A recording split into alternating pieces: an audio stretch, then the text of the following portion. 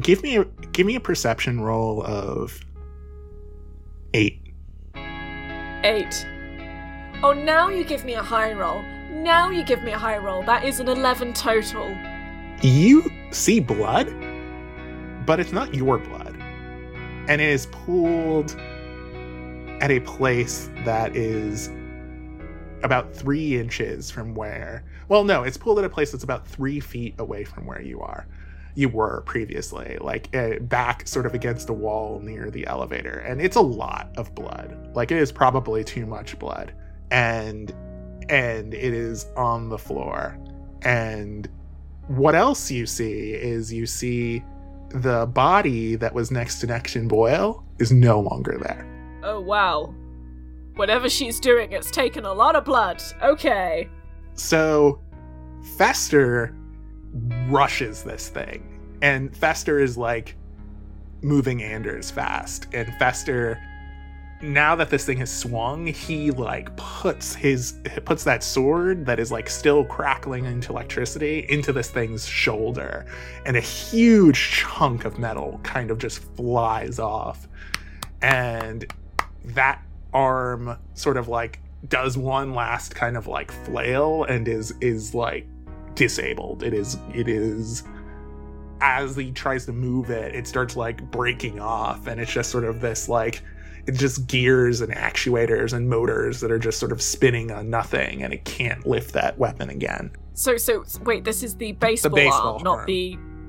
Right, cool. All Fester right. gets kicked hard in the chest by the left leg and hits the wall, and he's sort of groaning and sort of kind of coming back up. Oh my god. Anders comes in after with his knife in his hand. Give me a hard grace roll. A hard grace roll. Cool. Oh god. So difficult rather than very difficult, or moderate? Difficult rather than very difficult. Okay, so that will be an 11 then. Please, I'm praying for you right now. Praying for you.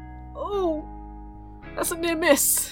Tell me how much I'm hurt, but I want to describe this so that we have a sense of what happens. So Anders sort of like, this is like a combo attack. So Anders knew that his blade isn't going to get through all this like steel, but once Fester was able to take this thing's arm, Anders sort of like swept in right behind him and sort of like buried a blade into like the exposed wires, trying to sort of like take out as much sort of tech that's inside of this thing as he can. So he's just sort of like reaching in with his blade and sort of like trying to cut through stuff. And his blades are very sharp. Not sharp enough to sort of like take out the thing's arm, but definitely sharp enough to like mess up some of the gearing inside of this thing. So what happens to Anders as he makes this move?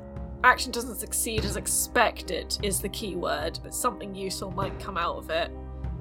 I'm trying to think what that could be. Ooh, right, so he's already kicked with like the leg on that side? Yeah, he's already kicked with the left leg. Okay, so he can't exactly... Kicking with the right leg would be like, his left leg is like out. He's like, yeah. But his gun arm is still there. Yeah, no, I wouldn't mow down Anders. God. Oh no, I'm just because like it's hard to like, I want to give you your options. No, I appreciate it. Don't worry, I'm not gonna kill off Anders. Oh gosh. I'm just trying to think of the limbs he still has. Okay, so Anders, tries to go for the serious wound, and like the whoever is whatever group or shadowy force is controlling the gun arm decides now is a perfect time, even though the other leg is raised, to wheel round and try and swat at Anders. But this is on one leg, and this is a robot which I have been led to believe is controlled by committee, and the leg still touching the ground, not in a raised kick position. There's been no discussion that was what was going to happen. So this robot comically kind of like is unbalanced and teetering, and you don't manage to pull out like really what's the word? Oh my gosh, stop eating yourself, brain, and give me words. The word... You don't... Essential, that's the word. You're not ripping out essential electronics, like maybe a couple of wires. Okay. But, so, like, you didn't, like, succeed as expected, but now this robot is on really unsteady footing. Okay, so the robot's off balance, but Anders didn't do any damage. Yeah, the robot's super off balance and is kind of, like, Cool. trying to swat you with the gun arm. Okay, so we are back up to the top. Caro, your left leg is shattered. You could maybe, and you also have a person on top of you. So my question is, the robot's attention though is on you, and there's a crowd of people around you, but it doesn't look like it cares. So it is like swatting, but once it kind of regains sort of like its composure, that gun arm is still pointing in your direction. Great. Gonna mow down someone when they're down. Okay, these guys are jerks. Give me a perception roll of 12. I'm not gonna make that, but let's I want to roll. see how close you get. So on the D10 I got a 2. My grace is 2. That is a 4 total, unless there's any advantages. No. Oh, I'm so excited. Okay, yeah, nothing. You don't notice a darn thing.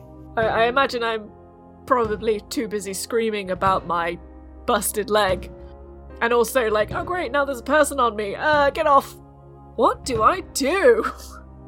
Yeah, so someone's fallen on top of me. Can I just shove them off? Like, totally. In a one fell Like motion?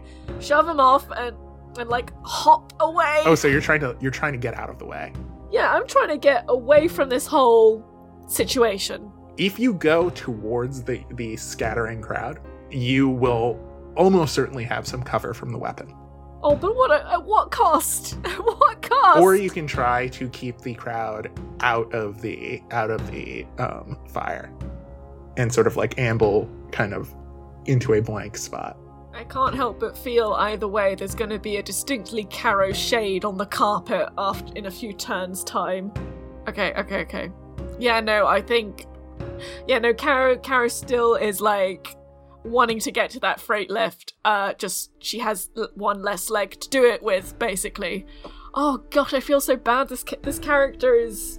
Yeah, no, this character's a mess. Yeah, no, she's gonna try and, like... So you're crawling towards Anders. Well, I guess Anders and Fester are, like, kind of, like, to your far right at this point, because Anders is kind of, like, barely holding on to this thing, and Fester has been kicked into a wall. So you're kind of crawling towards the lift, away from people. Yeah, like, she doesn't know what's going on. Like, the last information, the last kind of point was get to the lift, so she's trying to crawl to the lift, and I'm sure that when she finally looks around, she'll be horrified.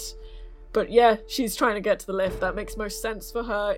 There's something happening. You can either... I'm not even going to tell you what it is. You can either resist it or you cannot. Resist! Give me an occult roll against a 9. Ooh, I got a 12. Awesome. Got a 12. As you're crawling, you see something that doesn't make sense to you, that your eyes will not... Like, all that blood seems to have formed something. Like, it's beyond description for you. Your brain does not work it. The voice in your brain does not like it. But it is, like, right in front of the elevator, and it seems to have replaced all of that blood you saw previously. So it's in the direction you were crawling. So you can avoid it if you like, or you can crawl towards it if you want. I can't make sense of what it is. Seems best to avoid. So where is it relative to you? So is it at your back, at your side, like... I'm gonna say side? You got such a successful roll. Ambrosia, you hear Ambrosia's voice in your mind. It's like, I would probably go towards the light. I would probably go towards the light if I were you. Just saying. But you do you. It's never a good sign when someone tells you to go towards the light. Just saying. You do you.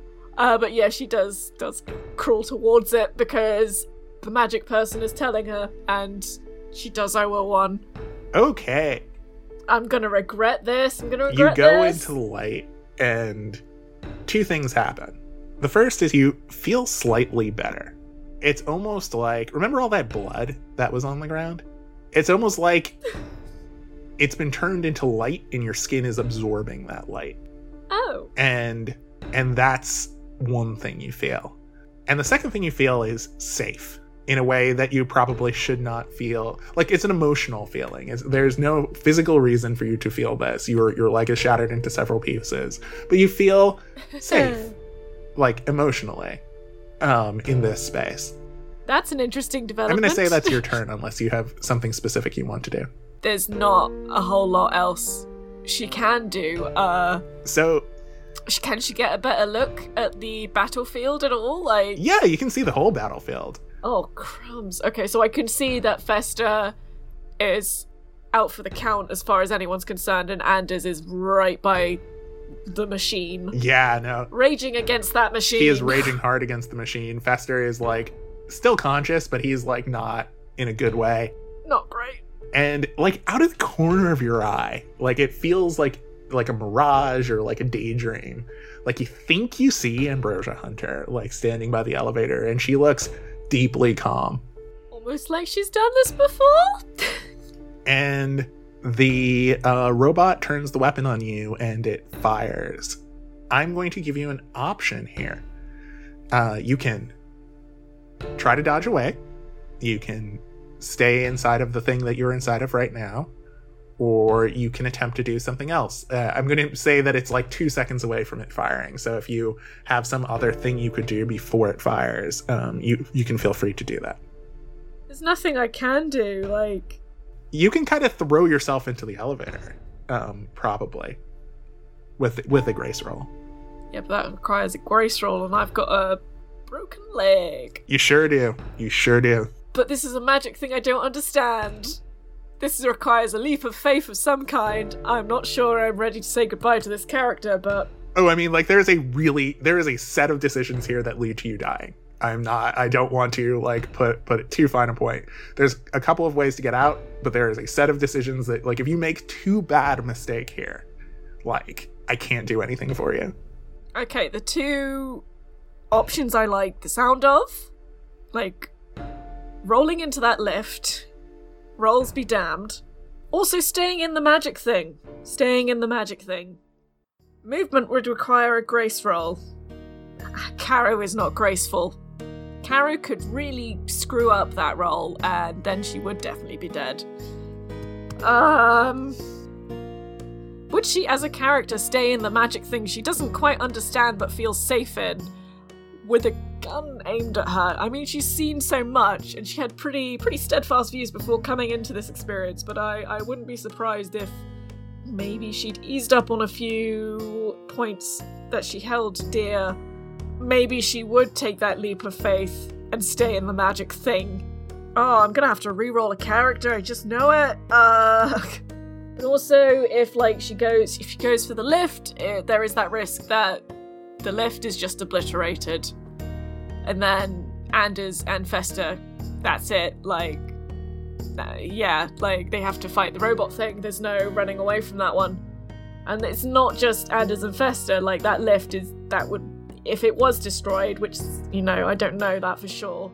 The other way out of this level would require being on the other side of the room. Like, it would be 3 or 4 or 5 turns of movement to get there through this crowd, if that lift is gone. Where in relation to the lift is the magic thing that Caro is currently in? About 1.5 meters in front of it. In front of it? So the lift is directly behind you. You could literally do if you crawled real hard, you could do a leap of faith to get into it. But it's hard. This is a difficult... your leg's broken, and there's really nothing I can do about that. Exactly. I don't want to force anyone's hand, least of all what remains of Caro Bellamy. God, okay. Man, I wish you had found that book. Yeah, But that's okay for the time being. So let's see what's going on inside of Caro's brain right now. The voice in the back of your head is telling you to get out of this circle. Interesting. There's some emotional part of you that feels very calm and secure in this circle. You don't hear Ambrosia Hunter's voice anymore. Once you've stepped into this circle, it's like there's static around you. But you have no idea what this thing does because you know nothing about magic. Oh yeah, and you literally feel better than you did 30 seconds ago. Physically. There's no guarantee I'd feel that good stepping out of this thing. I have no idea. All I can tell you is what Caro is feeling right at this second. I'm going to regret this, but I'm leaning towards staying in the magic thing and just thinking of a wife, because I think, that's the last thing stay in the magic thing, think of your wife. That's all you've got. Roll.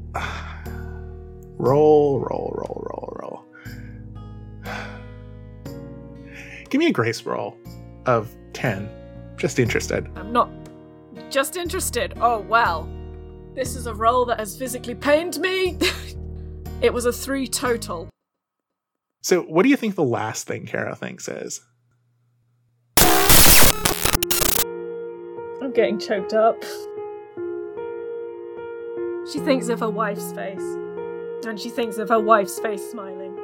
So, as you do that, the weapon fires. And you remember what this weapon was like. It was a pressure wave. It was something that didn't fire a projectile. Instead, it fired force.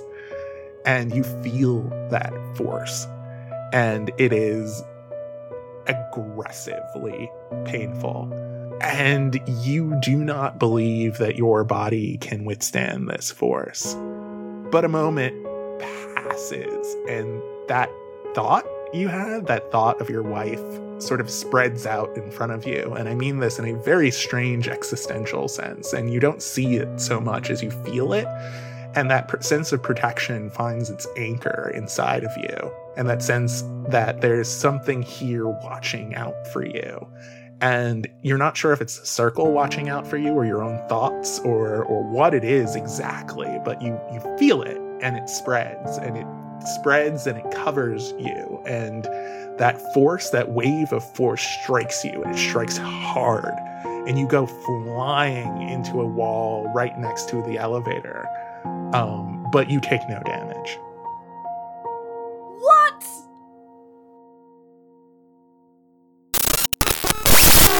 And the circle is a flame, and then the flame is a scorch mark, and the scorch mark is ash in front of you. And then that light circle becomes blood again, and that blood is an entire person's essence that has been spilled. And you can see the body of the Humanity's Last Stand guy that was missing a moment ago sitting in your place. I was right that it was something that would take a lot of blood. Ooh! You had me going there. I will give you that. And as you leave the circle, you hear Ambrosia Hunter's voice, and she says, I guess we're even now. More than even. I feel like I owe you one now. So, Fester's back on his feet, and as he stands up, there's a sound like an explosion. And that explosion deafens you, it deafens Anders, and it deafens Fester. And that robot loses its right arm. It's there one moment, and then it is gone. What? What is going on? What is going on? And as you look over towards, follow the sort of light, or not the light, as you follow this sort of direction of focus, you see a person standing dressed entirely in black. And from here, yes. You can see the outfit has like a hood that looks a little like a habit, like a nun's habit. And inside is this like deep blood red, and she has in her hand a rifle that is about her own size, and she's in a prone position from across the room. And she has managed to take this shot without killing any of the people who are in between. And the robot turns to face the sister of Perpetual Agony. Wait a minute. What? Oh, what? She, like... Yeah, no one's gonna kill her except me, kind of... What is going on? Oh my gosh, what? And then we cut the credits.